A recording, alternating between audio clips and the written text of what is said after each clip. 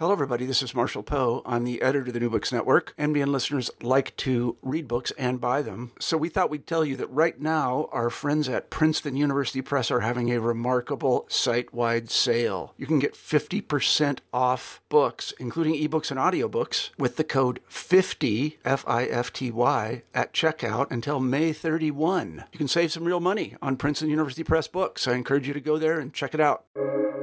Welcome to the New Books Network. Hi, folks. Welcome to the New Books Network. I am Emily Allen, your host for this episode. Our guest for this conversation today is Scott Satterwhite, one of the authors of A Punk House in the Deep South, The Oral History of 309, co-authored with Arion Cometbus and published by the University Press of Florida in 2021. Told in personal interviews, A Punk House in the Deep South is the collective story of a punk community in an unlikely town and region, a hub of radical counterculture that drew artists and musicians from throughout the conservative South and earned international renown. The house at 309 6th Avenue has long been a crossroads for punk rock, activism, veganism, and queer culture in Pensacola, a quiet Gulf Coast city at the border of Florida and Alabama. In this book, residents of 309 narrate the colorful and often comical details of communal life in the crowded and dilapidated house over its 30-year existence. Each voice in the book adds the picture of a lively community that worked together to provide for their own needs while making a positive, lasting impact on their surrounding area. Together, these participants show that punk is more than music and teenage rebellion. It is about alternatives to standard narratives of living, acceptance for the marginalized in a rapidly changing world, and building a sense of family from the ground up. And then a little bit more about our guest today.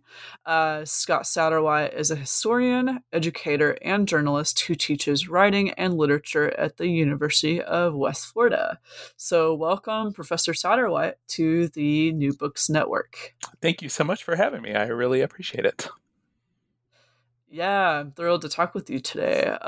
So before we dive into the project, the book that we're discussing, can you tell our listeners a little bit more about you?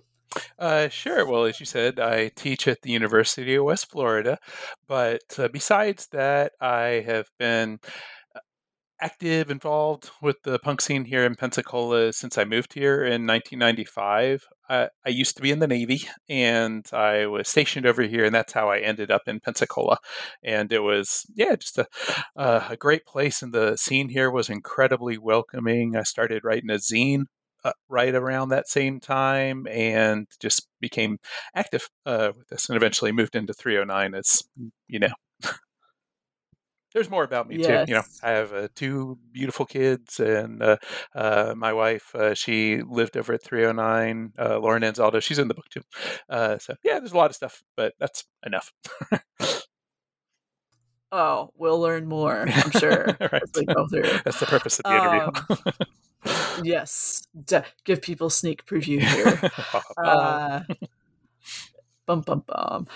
So a little bit more to, just to give some background for our listeners. Can you tell us how this book came about, right? What's the origin story of this book? You already kind of got at this a little bit by talking about your relationship, but how did this idea of conducting these oral history interviews with former 309 residents come about? Okay, well, how the book came about was in the spring of 2020, a magical spring. We were teaching a class on public history at the University of West Florida in January of that month, January of that year. And we had, we with the 309 Punk Project, which is an organization that I'm a part of, we had helped curate an exhibit over at the former T.T. Wentworth Museum downtown. Now it's the Pensacola Museum of History. They had to rename it when they found out the namesake was in the Ku Klux Klan, so they found a new name for it, which is more fitting, the Pensacola Museum of History. Anyway, they had an exhibit over at the museum, and they wanted to create an exhibit at the museum on punk rock in Pensacola, and this exhibit was called Punsacola, and they asked us if we would help curate this. Well, that inspired a professor over at the museum. I'm sorry, a professor here at the university, a man named Jamin Wells, to come talk to us over at the 309 Punk Project. He knew I worked at the university and knew that I had lived over at 309 and was active with this project, and thought that we might be able to work on something mutually beneficial to us. And so he was teaching a class on oral histories, and thought that it would be a good idea if we were able to round up about a little more than a dozen people to talk to who lived in the house, and we were looking for a wide swath of people from the time that it began until the current era, and as diverse a group of people as possible. And with that, this is where it began. So we did the interviews, and we gathered around 15 people. 13 ended up making it into the book, but we gathered about 15 people, and students went out and did the interviews. And the last interview was finished around the middle of March 2020.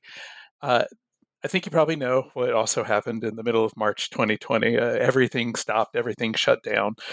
The end product of what we were thinking we were going to be getting with this was going to be a comb-bound transcript of all of these interviews.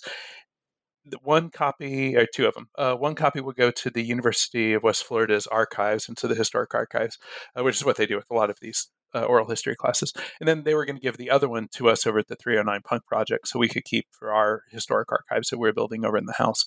So this was the ultimate goal with all of this. And we were really excited to get this comb-bound book.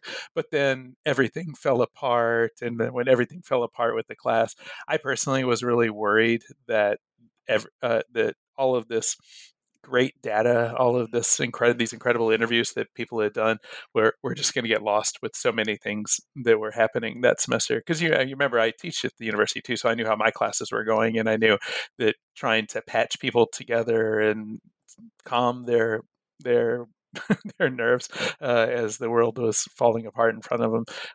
I had a vested interest in making sure that we finished these transcripts and we got them done. So we got all the interviews done, and then some of the transcripts were completed, but we had to finish a lot of them, do all the typing and all that stuff.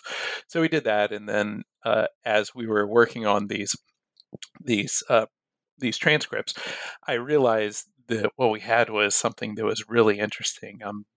Falling in love with all these stories from people I haven't talked to in years in many instances, and they're talking to people that they don't even know, because we're not actually conducting these interviews. These are all with students, so they're being a lot more forthright, probably more than they would if they were talking to me. And the students didn't really know exactly what they were dealing with. They didn't really know the punk scene that well. This is the life in this house isn't something that you could just go on Wikipedia and look up.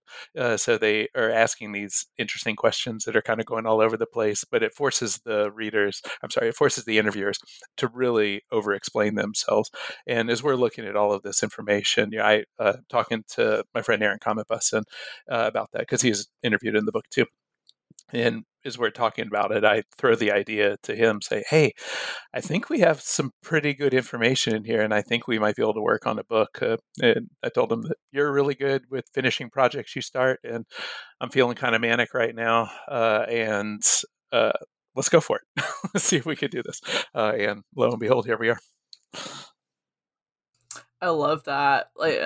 I was wondering who was doing the interviews, because I did notice what you were talking about. Like, things were explained very well, and that's really fascinating to hear, that the students were the ones, kind of in those interactions taking the lead on that. So I love that. That's such a cool, pedagogical, collaborative way of doing it.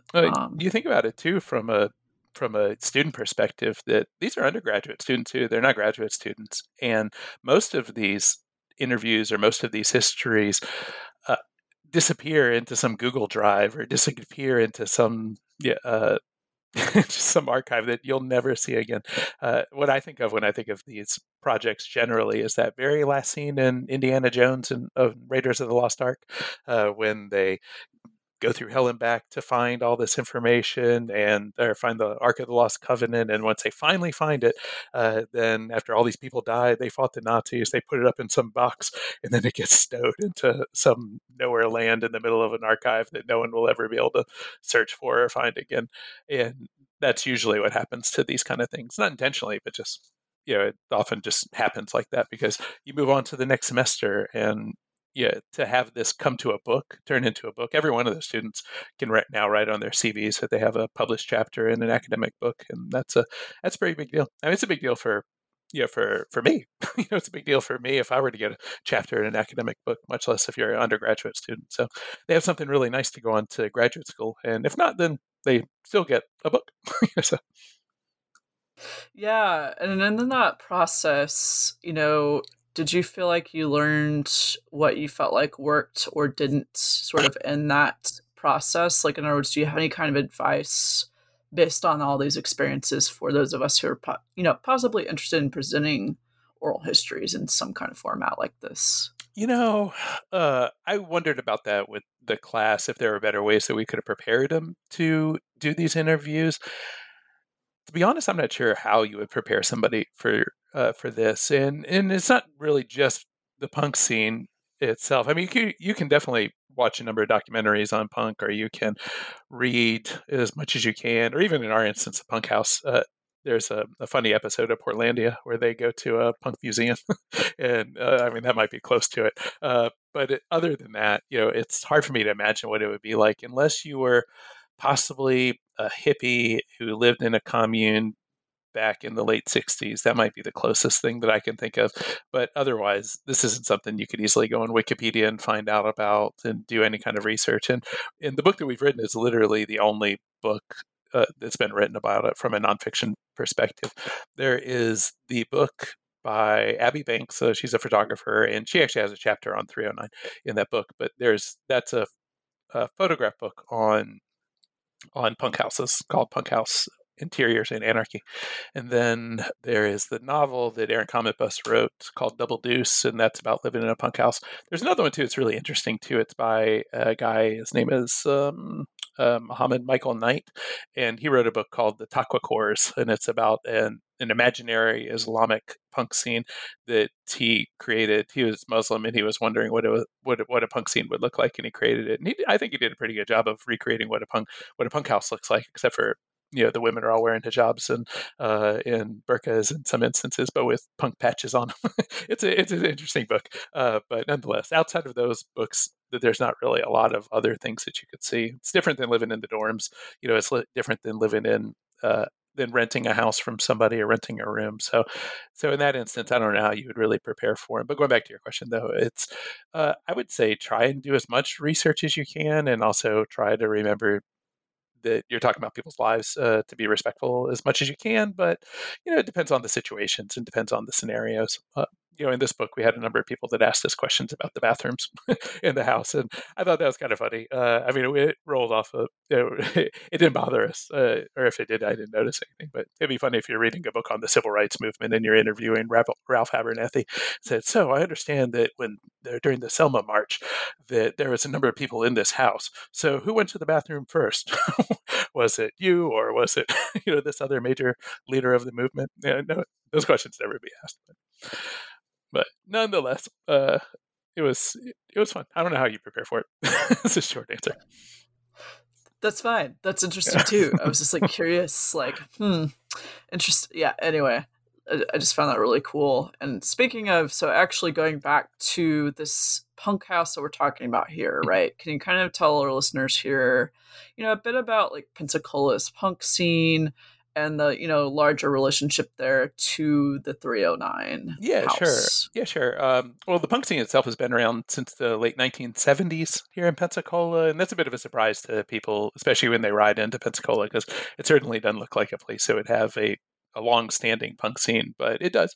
It has a number of venues that have been around for some were around for a long time. It just maybe recently closed in a couple of years, but we have a pretty long history in the punk scene, and with the national punk scene, but then also with the local punk scene. And as all of that is coming through, touring bands came through. Just about every touring band from at least the early mid 80s came through here at some point or another and played at some of these really small dives. Everybody from Black Flag, Agnostic Front, and tons of other bands from those eras, and then modern bands too, of course.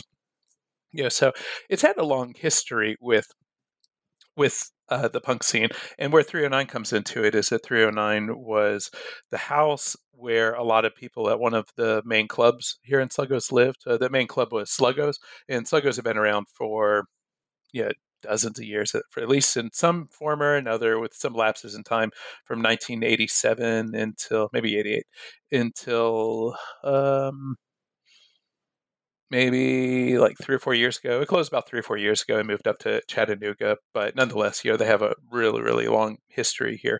But a lot of the people that were involved in the punk scene at that time, and really the people that created the punk scene. So anybody who's a punk in Pensacola owes their punkness to a handful of people, and among those handful of people are all the folks that were the ones who started Sluggos and were a part of Sluggos, and those people all lived over in 309.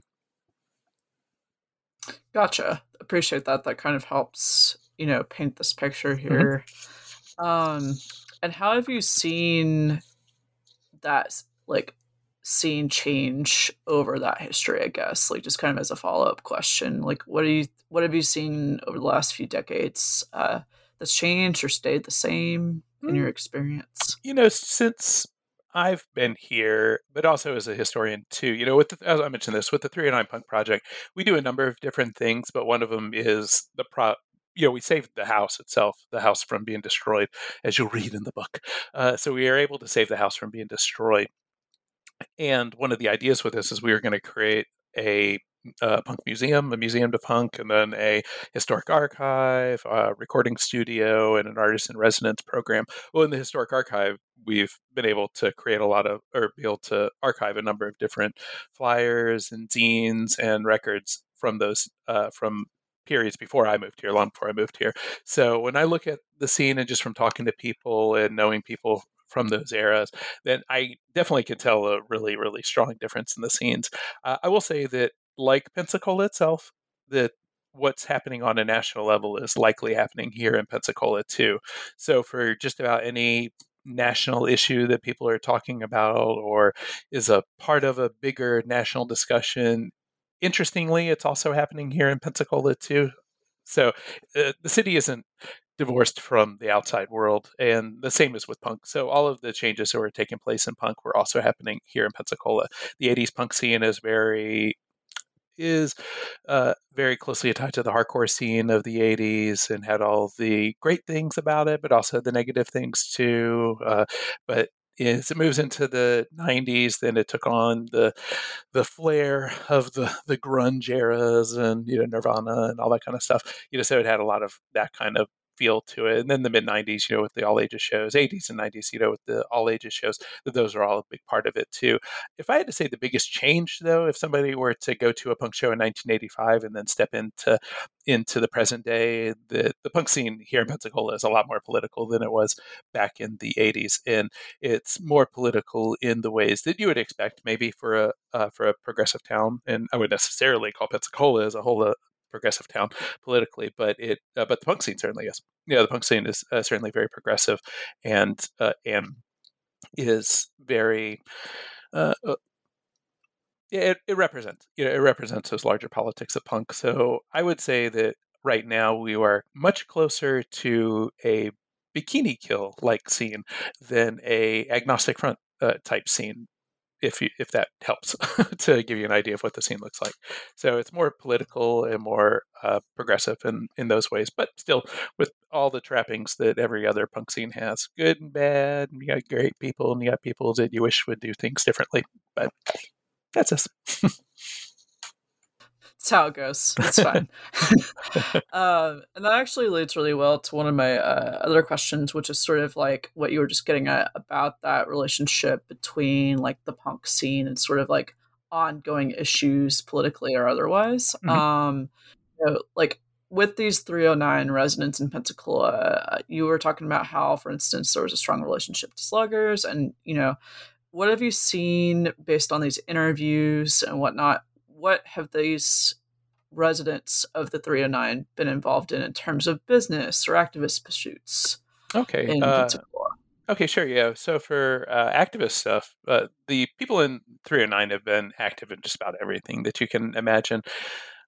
If you look at the book, they start off talking about protests in the Ku Klux Klan, which makes the book kind of interesting too, because if you look at the history of punk, with the exception of maybe some songs that joke about it a little bit, and with the Ramones, but then also maybe with other bands like MDC and others where they talk about KKK, but it's not necessarily a direct thing that's happening in many of them. Maybe for MDC it was, but anyway, in Pensacola, that it was a thing that was here, not as active as is like in the 1920s or 1930s, but there certainly was a history, as the book shows, with not only the Klan protests, because they came here a number of times to try and recruit people, but also because the museum itself that our Punxsutaula exhibit was in had to change its name because of the founder of the museum. The namesake of the museum was later found to be not just a member of the Klan, but was the exalted Cyclops of the Ku Klux Klan when it formed here. So the actual founder literally wrote the history of the Ku Klux Klan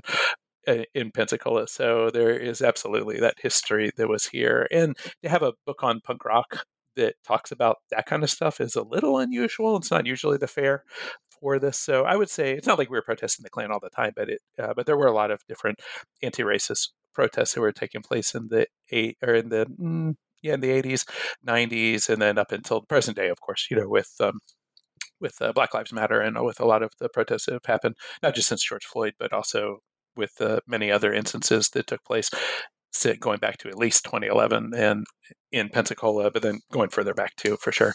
So I've been involved with that, anti-racist protesting, civil rights groups, and veganism, of course. That was really one of the big things people ask about in the book, about the music and what music we listen to, and music comes up. But as you know from reading it, that one thing that interestingly doesn't come up that often is music.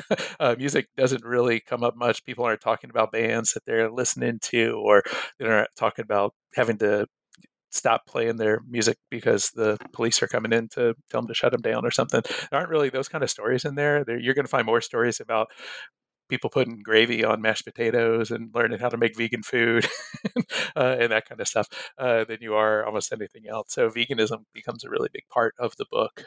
And going into one of your other things, and I should mention too, the war protests were a really, really big part the of the punk scene throughout its period, whether it's going back to the original Gulf War or to the Reagan 80s, but then definitely since 9/11 and since the war on terrorism and the war against Iraq, that a lot of these were really, really big in our punk scene, and in particular with the people that lived in 309.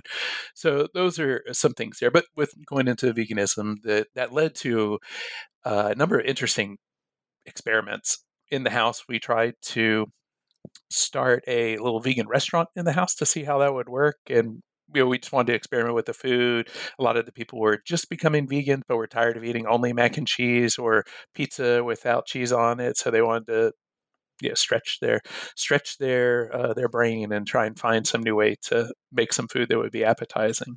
And we read this book that it was practically our Bible over at the house. This book called The New Farm Cookbook, and it's this hippie cookbook for vegans. It was written in the 70s and has all these really funny illustrations and stories. But the food was good. It's really good, typical Southern foods, and we were always making gravy, always making something with gravy, whether you're making couscous and pouring gravy on it, whether you're making fake fried chicken with gravy on it. Not necessarily the most healthy diet, but it was still this big vegan love affair that we had.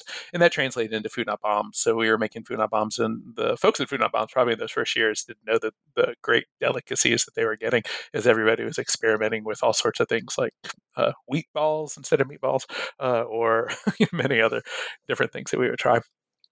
But for Food Not Bombs being one of the activist things, then we ended up through a little bit of a process. We ended up starting this restaurant that was literally across the street from 309. It's a place that's still in existence too. It's called In the Line Cafe. And how that worked is a number of us worked over at end of the line when it was another place called Van Gogh's, and the old owners were looking to get rid of it. We were doing punk shows over at Van Gogh's, and we kind of ran it into the ground doing punk shows. So all the yuppies that were coming in to get their lattes and pretend they were watching Friends and living in that scene over at that coffee shop at Central Perk, that we changed that dynamic by switching out more of the coffee and bringing in more PBRs, and then before you know it, the place smells like beer and smells like a lot of punks had been there. The owners couldn't find anyone else to sell it to, so they asked us if we'd be interested in buying the place. So they're nice enough to sell it to us on credit, or not credit, but yes, they finance us for this, and we bought the place from them and experimented. We started doing the stuff we were doing in the house when we had the fake restaurant in the house, and did the same stuff over at the real restaurant with a license, and created what became End of the Line Cafe. So, and End of the Line is a really, really great place. Totally different than in those first days. I mean, almost completely different. If you went into that time machine, you wouldn't even recognize it. But except for if you see a couple graffiti things that are left over from the old days that the current owner won't change because she was one of us, one of the original owners of it. But it's, yeah, I'd say that's probably one of the biggest things, that came out of the house. But besides that, I mentioned two other things. There's a number of tattoo parlors. In particular, is one, Hula Moon, came out of there, and that's been around for a number of years. Really, really great place. And I mentioned the venues that have been around too, Sluggo's in particular, but a couple other venues. But otherwise, we have a bookstore that it's here in Pensacola. It's been around for about 13 years. And where that came about was through a project that sent books to people in prison, and it's called the Prison Book Project. And through the Prison Book Project, we needed to open up a bookstore when our other parent bookstore, a place called Subterranean Books, had closed. So when that closed, we needed to open up a bookstore to be able to do the project. And that project the project itself has been going on for about 20 years, the Prison Book Project. In fact, we even recently got a proclamation from the mayor about a year or so ago, making January 16th Open Books Prison Book Project Day. So it's pretty cool to go from a point where they wanted to kick us out several years ago, and now we're getting proclamations from the mayor. So, things change. That's the same with the cafe too. Things change, and that you get new lives the longer you stick around, and people see you differently when they notice that you just have tenacity and can somehow stick around. So the Prison Books has been around for 20 years now, and that started in 309. End of the Line Cafe has been around for 19 years, and that started in 309.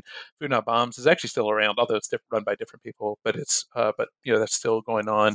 The tattoo parlors also been around for over 20 years now. So the businesses really are institutions in a lot of ways. And a lot of that came from those, but also came from the activism that we were doing too. Cool. Now I just want to go, next time I'm going that way, to Pensacola and check out some of these different sites and kind of see it. I don't know, get that lived experience of it. That's really interesting. You can get a book. Like you said, you get a book, and then you can go get a tattoo, and then you can go to get a tofu BLT, and you will have lived the experience. I have been wanting another tattoo, so if there's a good time, just go check it out. But yeah, that's really cool. Yes, hit me up. That's interesting because it's like, it's very much a placemaking institution in that way that which is really interesting, that how big that community is. And also, speaking of which, right, like getting to some of the actual people in this community, you talked about at the beginning how diverse the range of voices in this book is. And I loved it. Like, there are so many different personalities, so many different like tattoo artists, or, different types of, backgrounds everyone had. So can you kind of talk to us a little bit about who some of these folks are that offered their perspectives, and what do you feel like, they bring to the table? Like, for instance, as you mentioned at the beginning, in your case, a lot of folks I noticed have ended up there in some way through the military, family or otherwise, since it's a Navy town. So can you kind of give us some highlights of the people that are discussed in the book? Yeah, sure. Well, as I mentioned, I was in the Navy, and I got stationed here in 1995, and that's how I got here. I didn't even know Pensacola for anything. I was with the Marines and over in Camp Lejeune, North Carolina, and I just wanted to get as far away from there as I could. And I found the school that was opened up over here in Pensacola, and it was Aerospace Physiology Technician School. I had no idea what the job was, and it's a big name, but there's no applicability to the job anywhere else outside of outside of the military. So I went to the school, and that got me to Pensacola. But it wasn't my intention to stay over here. My intention was just to go here for school, and thought, no, Florida would be cool. So I was going to go here, and then in the Navy they give you this thing called a dream sheet, which is you write down the 3 places you want to go, and they'll try their best to get you as close as they can to it. So I put down San Diego, San Francisco, and Seattle, and then I get my orders, and it says Pensacola. You guys didn't even try. So yeah, apparently it worked out. Obviously, I'm here. That was 1995, and was it 26 years later? I'm still here. So I liked it enough, and it was in large part it was due to the punk scene here. The punk scene was just so welcoming. It was really, the people here were really nice, and I just immediately drew a bond to the folks here in a way that probably wouldn't have happened in other places. I imagine for a lot of other places that if you're in the Navy, then people will look at you a little bit differently, or expect you to maybe be a jarhead, and you're just going to go bust up things. You're going to want to get into the mosh pit and get a little too violent because you've been trained to be a little too violent. And here in Pensacola, it seemed that almost everybody had some connection to the Navy. If you notice in the book, around at least a third of the people in there have some connection to the Navy that they mentioned in the book too. So that includes Barrett, who's living in the house right now.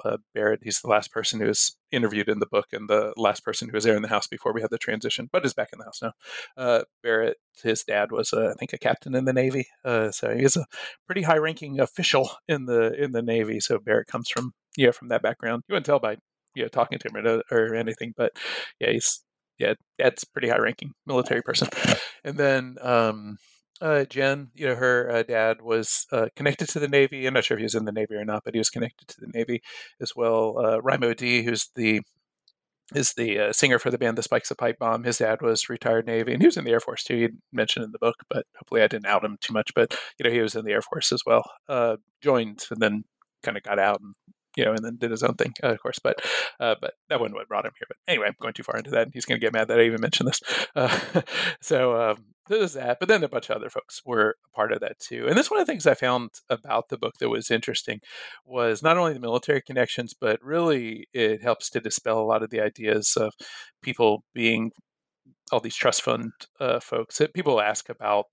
People in the punk scene, especially people that are living alternate lifestyles and are living in a situation like this, about, you must have something to fall back on. At one point, we counted the people that were living in the house, and in one point when I lived there, every single person in the house had a parent who had been in prison or was currently in prison, and that's that doesn't speak of the trust funds, and that doesn't speak to what people normally think of when they think of people that are living a lot of these alternate lifestyles, because there is that tendency, especially for a lot of punks, to be thinking about everybody as having some other fallback plan, and that was not the case for almost anybody in the book. Just about everybody had some kind of military background, whether it was them personally or that their parents were there and that's why they got here. And for the most part, too, that you don't join the military if you're rich. You don't join the military if you're well off. You join it to get possibly get a slice of the middle class lifestyle. And that sometimes happens, sometimes doesn't. But Terry Johnson, her dad was in the Air Force, I believe she said. And that's what brought her to the South. And, she's a really interesting person, too. She was the one who had started Sluggos. So she plays such a major role in the story, but she also plays a major role too in a couple ways. That not only did she start Sluggos, but when one of the main characters in the book, Scott Cowgill, is in a really tragic house fire that nearly killed him. He barely mentions it in the house too. It's kind of funny. Or in the story, he mentions it briefly, but he was nearly killed in a house fire, and they leave it up to Terry and Raimo D to actually talk about what happened to him. So what Terry did was she had found a place for him to recuperate and was looking around for a place, and 309 turned out to be the place. There was a room for rent. It was safe, and it was close by to downtown, so where the people who work in Sluggos could check on him, and everybody could be in touch with him. And then when he's in better shape, then he could go back to work over at Sluggos too. So, and the rent was incredibly cheap too. So I think, if I remember right, when I first moved into the house in 1999, it was $395 for a 2-story, 5-bedroom house. So we were paying nothing for rent, hardly anything. So yeah, so it was possible to live very cheaply, and Terry was the one who was responsible for doing that. And then once she had got Scott into the house, then eventually other people that were living into the house, they moved out, and then another person who lived or worked at Sluggos, they moved in, and then somebody else moved out, and then another person from Sluggos moved in, and eventually they just put a lock on the house, and then it was just their house, and then that's really when it became quote unquote 309, even though they didn't call it that for a long time. But that's when it became the house that was the Punk House. So Terry plays a big role in there. And then not only does she help with securing the house, but Terry's actually the one who came up with the idea for securing 309 as the Punk Museum. She came up to me one day after the rumor got around in the town that the house is going to get destroyed, and she comes up to me in the bar that she worked in, Sluggos. She came up to me in Sluggos and said, "Scotty, I got this great idea. We're going to save the house, and this is how we're going to do it. We are going to buy the house." And when I say me or we, I don't mean just me and you. I mean me, you, and every punk in the whole world. We're going to buy the house. We're going to all chip in a couple dollars, and we're all going to buy the house. And it's going to be the house that every punk owns. How does that sound? And I mean, of course, it's a crazy idea. It doesn't sound logical by any means. But she has such a enthusiastic personality that you just really want to catch on to that enthusiasm. So I'm like, yes, I'll join your army, Terry. I'll do this. Let's go do this. But before you know it, Terry moves away to Chattanooga, and then we're just kind of stuck with this. Now what do we do? But it worked out in the end. But we wouldn't be here without Terry. So she played a really, really big role. And then I'll just mention a couple other folks in there too. There's my wife, I mentioned, Lauren Anzaldo. I met her in the house, and not as we weren't dating or anything at that time, but she just was traveling from South Florida, and she wanders into the house with one of her friends who she came up here with. And that was the first time we met, was as I was writing on my computer, working on my zine. And then she comes into the house. One of our other roommates said, "Hey, Scotty, this is Lauren. We got to go to a potluck, but just wanted to introduce. Hi, hi." And that was it. So several years later, the rest is in the book. But there's also Raimo D, is the singer for the Spikes of Pipe Bomb, an incredible singer-songwriter too. It's Gabe, the tattoo artist, who stories in the book are really, really gross, but they're really, really funny stories. I love them. And then Gloria Diaz. Gloria has a really good picture of the house that she's described in the book. She's really an awesome person, and has recreated what it really looked like in the house, especially in the period when I was there. She's gone on now. She works over in New York. She went back to college, like a lot of us did. She went back to college, and she went to get her master's in public health, and now is an MPH over in New York. I think she works for Columbia, or she used to work for Columbia University. So she's done pretty well for herself. And there's Eliza Espy, who is a mainstay in the Pensacola punk scene. They've been really, really active in doing shows right now, too, safe shows, if you will, trying to get people not to do public events, public shows where we're spreading COVID, because that was a problem here for a little while. And not just COVID, but then also people doing punk shows despite all the pandemic. So they set up these shows that were in their house, eventually became their house. And they're really, really great. You can check them out online too. It's the Bug House is what it's called, where they live. And it's a really awesome thing to check out. The shows are really, really great. And it's nice to be able to stay connected to the punk scene without getting a disease that will kill you. And then there's Barrett, of course. And Barrett's living in the house right now. And he has a really interesting story that kind of brings the book to an end. And then Aaron and I are in there too. So I think that's everybody. I'm probably missing somebody, so forgive me if I'm... Oh, and Jen Knight, who started End of the Line Cafe. She has a really, really great piece. She, along with a number of started End of the Line, but she's the mainstay who stuck around with it. And Jen is doing really great stuff, and just recently bought the building End of the Line. So lots of success stories that are in there. Not all success, but just like everything, we're still here. So. Yeah, it's interesting to hear where everyone ended up, especially because, like you were talking about earlier, a lot of these folks living in this house were working a lot, paying, like you're saying, next to nothing for rent. And I really loved the sense of community that seemed to be there to kind of help each other out when things were not easy, like you were saying. So it's interesting to get those full stories in those interviews, like the trajectory, I guess, of these individuals. is super interesting. And, that was something I wanted to ask you about as well. Having, having had these personal connections to this topic and having, read this book, the interviews and whatnot, like you said, someone that's a little bit more detached, we're doing these interviews. So having combed back through everything, were there any stories or perspectives in these interviews that surprised you? That's a good question. I think the biggest surprises were the ways that the stories can really wove themselves together. I was surprised at how many people had really similar backgrounds and maybe didn't talk about it as much. And I'd say that was probably one of the bigger surprises. I knew a lot of the stories that people were telling and some of the ones they were going to tell, but the way that they were framed and the things that were framed and the ways that the questions were asked, I thought were really interesting. Yeah, I liked how the questions that the interviewers had asked Lauren Ansaldo, my wife, had asked Lauren about the house itself, the purchase of the house and how that worked and how scary that was for us to really jump in there and do this. So, that was something that it was neat. I was glad that that was able to get preserved for posterity. But also, I like to hear a lot of the stories that Gabe told. I mean, they were just funny. I just really, really laughed a lot at that. And, and I like to hear about how when he first moved over here, how it was difficult for him to really find acceptance, with a lot of the people here and, in the Southern punk scene, but then also found it quickly with the folks over at 309. In my experience at 309, that was generally the case. That as long as you were nice and you were a participant in what was going on in the house, then you were widely accepted by the folks over there. And it wasn't universal too. I mean, not every experience is great. And these are 15. We did 15 interviews. 13 made it in the book. And at one point, I counted that I had at least 75 roommates in the time that I lived there, and possibly as many as 100.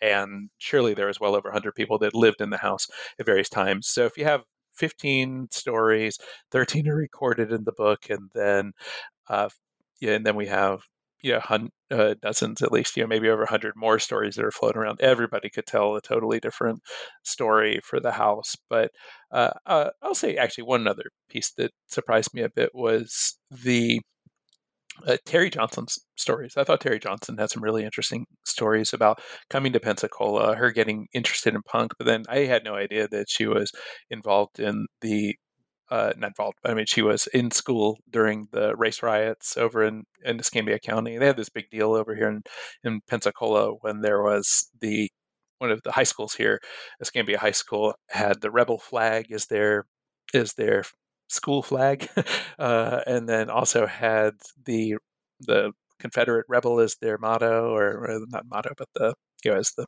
what do you call it? The person represents the school, whatever it is. Anyway, their mascot was the rebel. So they have the rebel as the mascot, the rebel flag, and it ended up causing these race riots. It went on for a number of years, not continuously, of course, but various instances that happened that caused those to continue. And I didn't know that she was in them, and those are pretty big. I mean, you see it in the little footnote in the book, but it's there's some people that were shot in there. Quarterback for the football team was shot. And eventually they were like, this has gone on too far. Now it's the Escambia County Gators. So they just went in and changed it to an alligator. And then it's like, they got over it. So just letting all those things come up when people say, how will people remember the history? Or we need to keep these things up here forever. It's like, they get over it. No one talks about it. No, there's no movement to change it back to the rebels, or to my knowledge. So anyway, I didn't know that Terry was involved with that. And I also didn't know that, even though I know most of the Pipe Punk songs, and I've heard him so many times and been to a million of the shows for This Bike is a Pipe Bomb, I didn't realize that her actual history in that part of the civil rights movement was the inspiration for her interest in Black history, and also the interest for a lot of the songs that they have in the band. Because if you listen to a lot of their music, and remember, the band also formed in the house too. So if you listen to a lot of their music, that a lot of it has to do with civil rights, Black struggle in America, and going back to historical times too. So historical, like 100 years back sometimes. Everything from Raimo D's song about Jack Johnson to their version of the song "Strange Fruit," to many, many other songs, Black Panther song, many things are tied in with the civil rights movements in the United States, but then also in particular in the South. And I didn't realize that Terry's personal experiences were part of that influence. Yeah, that's really interesting. And you made me think about, you were just talking about the songs, and I was with all these creative individuals that were in this house, sort of in and out. What other kind of interesting creative outputs have you seen come from that house, right? Like, what are some interesting examples of like tattoos, for instance, that have been your favorite from the artists there, or Uh, artworks, or what kind of creative endeavors have been some of your favorite like highlights, if you will, from that house? okay, well, the bands, of course, are one of the biggest things. We talk about the bands briefly in the book, but they really don't make as big an appearance as one might think.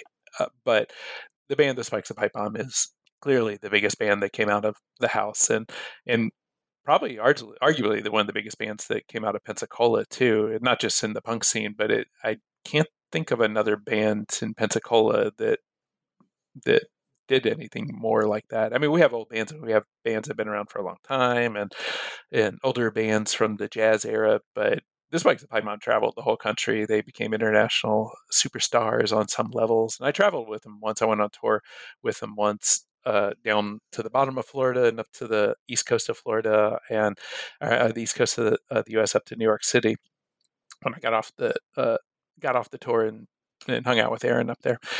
But in that time, I was really shocked to see how popular they were. Raimo D had just released a solo record while we were out there, and we played a show in Miami, and every kid in that room knew every single word to this record, and they were singing along with all these songs, and that blew my mind that it could be released that quickly, and that everybody, it was almost like they were studying for this big exam, and we're just ready just to jump in. But it was pretty amazing to see that. So, and that was the case for just about every place we went to. Some shows were a little better than others, but overall, it was just a wild enthusiasm for that band. So that would be one. Also, the band The Blank Fight. That was a little bit of our super group. It was part of a house band feud where Unfair stacked. The cards were stacked against everybody, all the other punk houses in the area. So everyone else had these bands where they started with homemade banjos, or maybe we're beating on pickle buckets and trying to do something. And then you got this band with Aaron Comet Bus as the drummer. He's been in Crimshine and Astrododo and tons of other bands. And Cindy Doris, who is in Astrododo, and Scott Cowgill, who is in Headless Marines and Wooden Horse, and then Raimo D from The Spikes of Pipe Bomb, of course. And they're it became a super group very quickly, and they didn't do a lot of touring, but they did some touring, and they have a really, really good record. Check it out. So musically, I would say those are the big ones for my time. But otherwise, I'd say the art that people do in the house is really beautiful. There's a lot of artists. This one guy, Jay Martin, who does some incredible paintings. These Carl portraits are really, really impressive portrait artist. Some of his work is astronomical. And then the zines that came out of the house, a lot of the literature and writing. I'm thinking in particular of Sarah Derelict, that's what she called herself, Sarah Hill. Sarah, she wrote the zine called, it was called Ghetto Youth, and then had another name that I can't remember the name of it. But she had a couple of zines that she wrote over the years, and in her writing, I always thought was really fantastic. Another person, Andy Gurr, 3 R's. She was a really prolific writer, and she wrote tremendous stuff all the time. It was great. We had a solo singer-songwriter guy who was living in the house, who recently died right before the actually right around the time that COVID started. It wasn't related to COVID, but he died. He was actually supposed to be interviewed in the book, but he wasn't doing too well health-wise, and I took his place. That's the only reason why I'm in the book, is because he wasn't doing well, and he ended up dying early on. His picture's in the book. Ken Stanton is his name. He has incredible presence on YouTube. You can get into the wormhole of Ken's beautiful music and just sit around and listen to Ken all the time. I can still listen to him a lot. But besides that, I'd say there's a number of other things.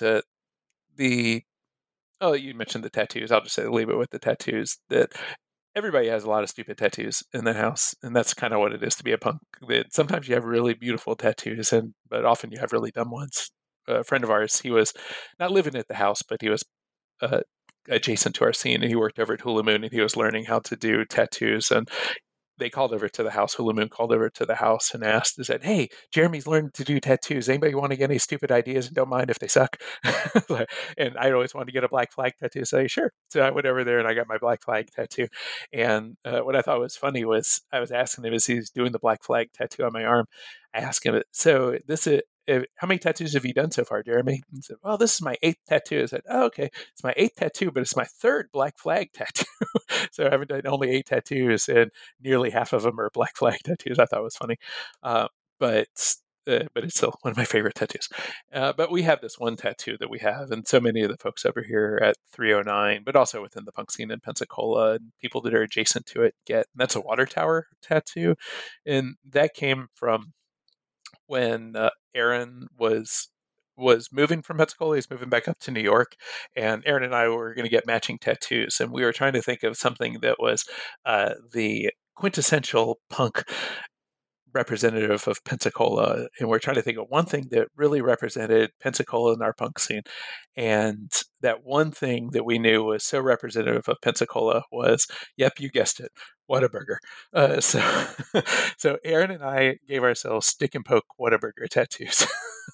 And they I guess we were too scared to go too far in, and they washed away in 2 days. So the stick and poke tattoo of Whataburger didn't last very long. And then later we were thinking, so what should we do? Would be another one. And then we thought, oh, we have this zine imprint that we've been doing for a little while, this thing called Sub City series that Aaron talks about in the book, and the logo for our little zine imprint. And that was kind of cool too. We did these zines that were the Italian anti-fascist compendium, or African literature, the zine, or Noam Chomsky pamphlet that we reprinted, and then a book of Langston Hughes's radical poetry. It's a bunch of different things that were just random things that we just liked a lot. But the symbol was this water tower, and the image was a water tower that was on fire because it symbolized all of our stupid ideas. It's like trying to set a glass of water on fire. So here we are setting the water tower on fire. But an interesting size. So anyway, we end up getting that tattoo. We ended up getting that tattoo. So Aaron and I got that, but then also Raimodi and Jen went to go get the tattoos as well. So the 4 of us got that tattoo right then. And then eventually a couple other people got them. And I think around 50 people have them now. So 50 different people have that water tower tattoo. They got it with different variations. All of them look a little bit different. My wife, they joke with her. They used to joke with her at work and say hers looks like a grill, like you cook them with a cookout grill. And said, "Oh, you must really love cookouts, huh?" I said, "No." But one little side story on that: there was this one kid who was part of our punk scene, and he was in the Navy, and he wrote this zine, and the zine was critical of the war over in Iraq, but he was in the Navy, active duty. So he's stationed over in Japan, and he wrote this the zine, and he had pictures of the water tower tattoos in there. And he wrote something kind of funny that a lot of punks would put in their pieces, like, just like destroy this, I mean, it's just like one of those stereotypical images of punk, it's like destroy this. So he wrote destroy the water tower on there. Well, he got in trouble for the zine because he also was criticizing George Bush and Dick Cheney in the war and stuff. So he got in trouble for the zine, and they ended up making this really, really big investigation on him. He has a really thick file that he had. So he did this, and they are investigating. They're asking all sorts of questions. He gave it to me. Let me see it. It's in our archives. If anybody wants to check it out, I think it's really fascinating reading. But in there, he made him make this big statement in there that says, among other things that are really interesting to read. But one of the things is the Pensacola punks do not have any plans to destroy the water tower. The tattoo is sarcastic. Sarcastic means that they don't actually intend to do any destruction. The water tower tattoo is meant as a joke. That's all. In there. So I just think it's kind of funny that in some NCIS file somewhere that somebody had to write that up, and that our tattoos are in there. So if we didn't think we had files, we certainly do. I got proof. We have it in our archives. So feel free to check it out. Yeah, y'all have files, man. That's intense. Yeah, we have over files. An iconic. What? Oh my gosh.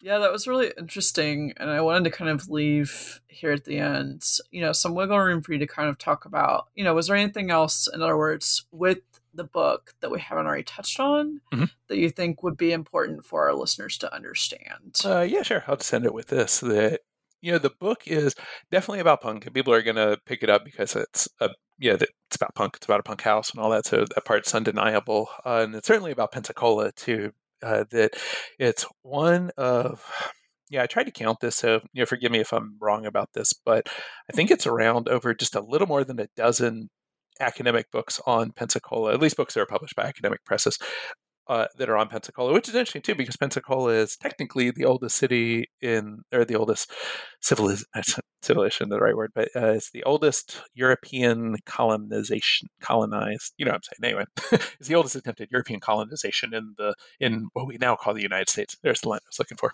So it's the oldest attempted European colonization, what we now call the United States. Most people think of St. Augustine, but that's this one little sticking point that everybody here in Pensacola has. Like, we were first, but they blew us away with a hurricane. And just like almost so many people in Pensacola, even our history gets blown away with the hurricanes. So it didn't work, and then St. Augustine got founded a couple of years later.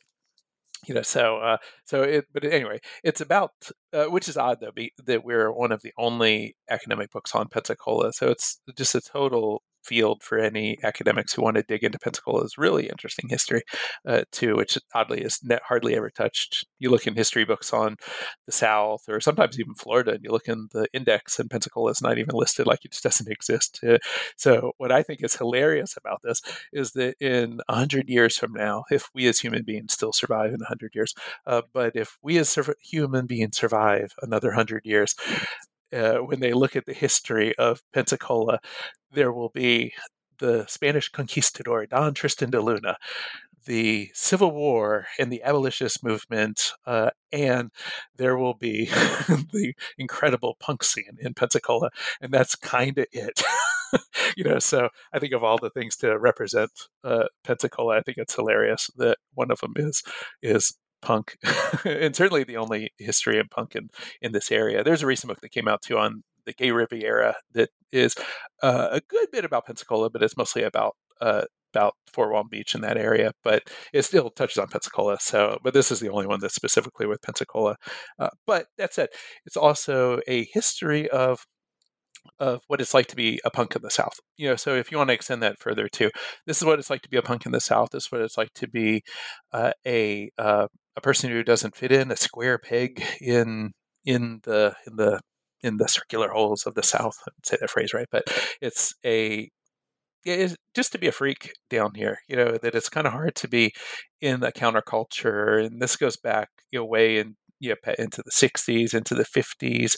I have this LP in my house that's these beat poets over in Tampa, Florida, and you could almost feel the awkwardness of these beat poets who nobody's ever heard of before, reading all their beatnik poetry over there in Tampa as they're trying to create an Allen Ginsberg, Jack Kerouac reality for them in that place.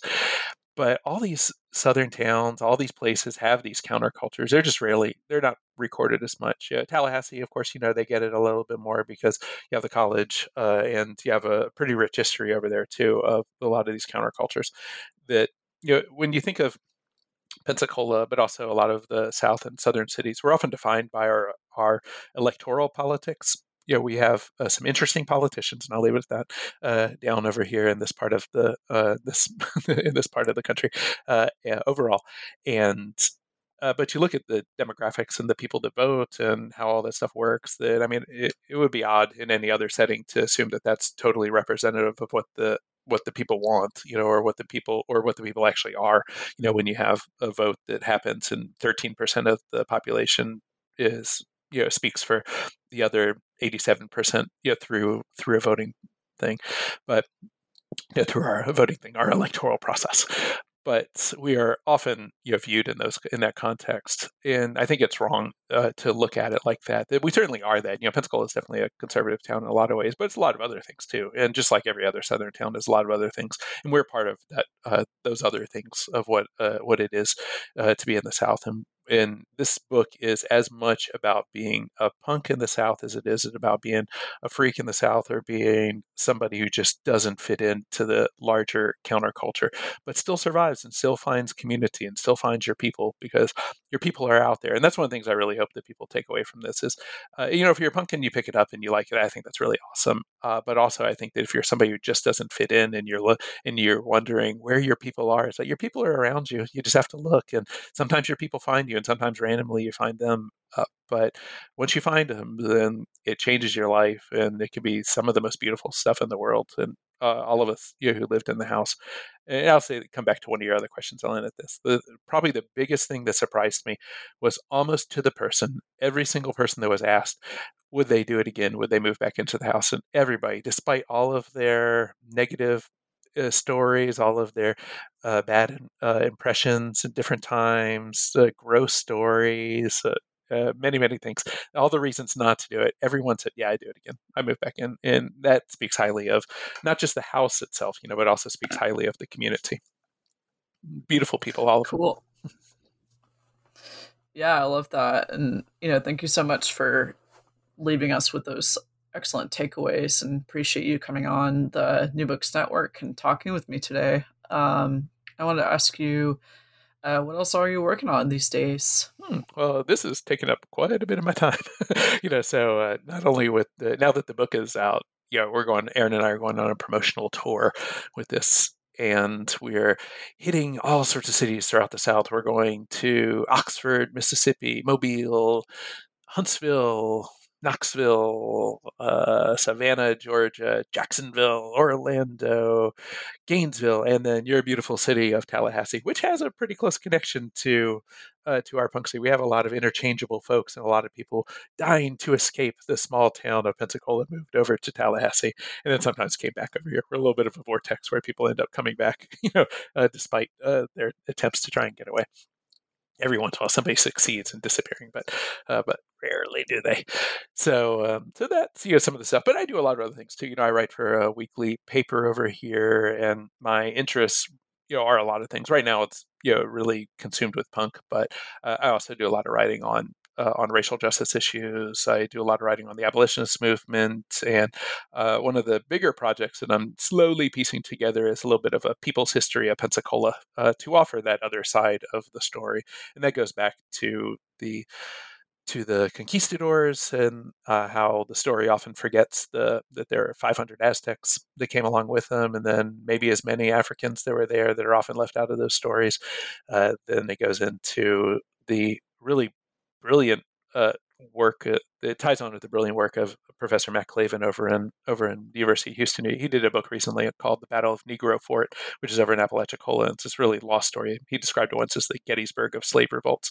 So I'm working on some stuff that ties in with that as well, but lots of other stuff too. So anyway, I'm doing a bunch of things. I got my fingers in a number of different academic intellectual pots, but this one right here has been most fun. And then I'll just end with the 309 Punk Project. Has really been this great thing. What we hope to do with this book is help show people what the 309 Punk Project is, what we're doing. People can check us out on our website, 309punkproject.org.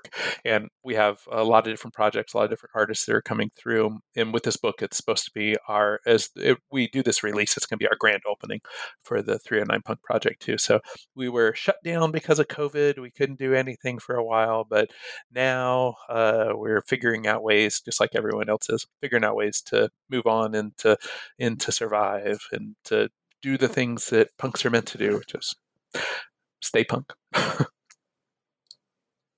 Hell yes. Do it. Hell yes. Do it. Yes. I'll look forward to following the project's development over the coming months, and see you all when you come to Tallahassee at some point. Yeah, absolutely. But thank you so much for talking with us today. Oh, indeed. I really appreciate it, Emily. These are really great questions, and thanks a lot for letting me talk. Hopefully I didn't talk too much, but that's my job right now. I go into teacher mode sometimes, and that's what I do. No, it's great. And, listeners, thank you for joining us as well. And just to kind of give you a quick recap, this was an interview with Scott Satterwhite, one of the authors of A Punk House in the Deep South, The Oral History of 309.